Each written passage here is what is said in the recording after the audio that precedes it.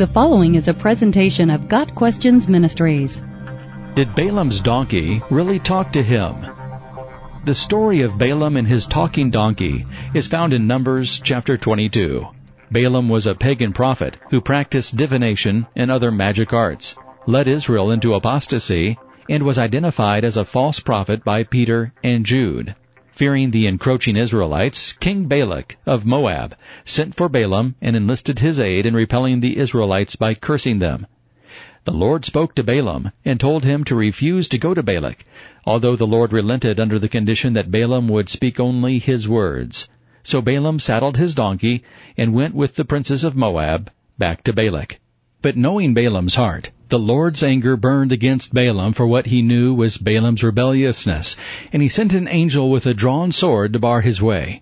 Although Balaam couldn't see the angel, his donkey could, and she tried to discontinue the journey by going off the path, crushing Balaam's foot against the wall and lying down on the path. Angered by her behavior, Balaam used his staff to beat the donkey 3 times. Then in Numbers 22, verse 28, we learn that the Lord opened the donkey's mouth, and she said to Balaam, "What have I done to you to make you beat me these 3 times?" Then Balaam and the donkey proceeded to have a conversation about the situation, with Balaam angrily berating the donkey, after which the Lord opened Balaam's eyes to see the angel and understand why his journey was stopped.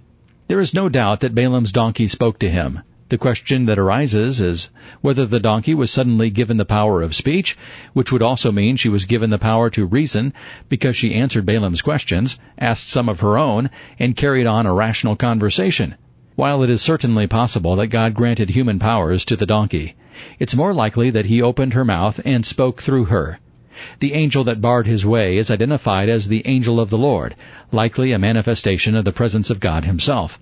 After the donkey spoke to Balaam, and Balaam's eyes were opened, the angel proceeded to ask the identical questions that came from the mouth of the donkey, further evidence that God, not the donkey, was actually speaking both times. This is reiterated by Peter, who identifies the donkey as a beast without speech, and who spoke with a man's voice, 2 Peter 2, verse 16. Whatever the method, the donkey was able to speak by a miraculous working of God's power. Why was Balaam not shocked into silence by the donkey speaking to him? Surely it must have come as a surprise to him under normal circumstances. The obvious reaction would be for him to at least know how she came to be speaking. The Bible doesn't tell us why he didn't find it odd to be addressed by a donkey. But we do know something about his state of mind. First, he was in rebellion against the Lord, going to Balak for his own purposes, and not those of the Lord. Second, the donkey's refusal to continue down the path enraged him so that he beat her out of anger, because she had mocked him and made a fool of him. Anger has a way of curtailing rational thought, and perhaps he was so intent on exerting his dominance over the animal that he lost the ability to think clearly. It wasn't until the angel opened Balaam's eyes to see the reality that he relented in his anger against the donkey, listened to the angel, and repented. Verse 38 tells us that Balaam went to Balak and told the king, "I must speak only what God puts in my mouth," which just goes to show that God can use anyone, even a donkey and a rebellious prophet, to do his will and speak his truth. Got Questions Ministries seeks to glorify the Lord Jesus Christ by providing biblical answers to today's questions. Online at GotQuestions.org.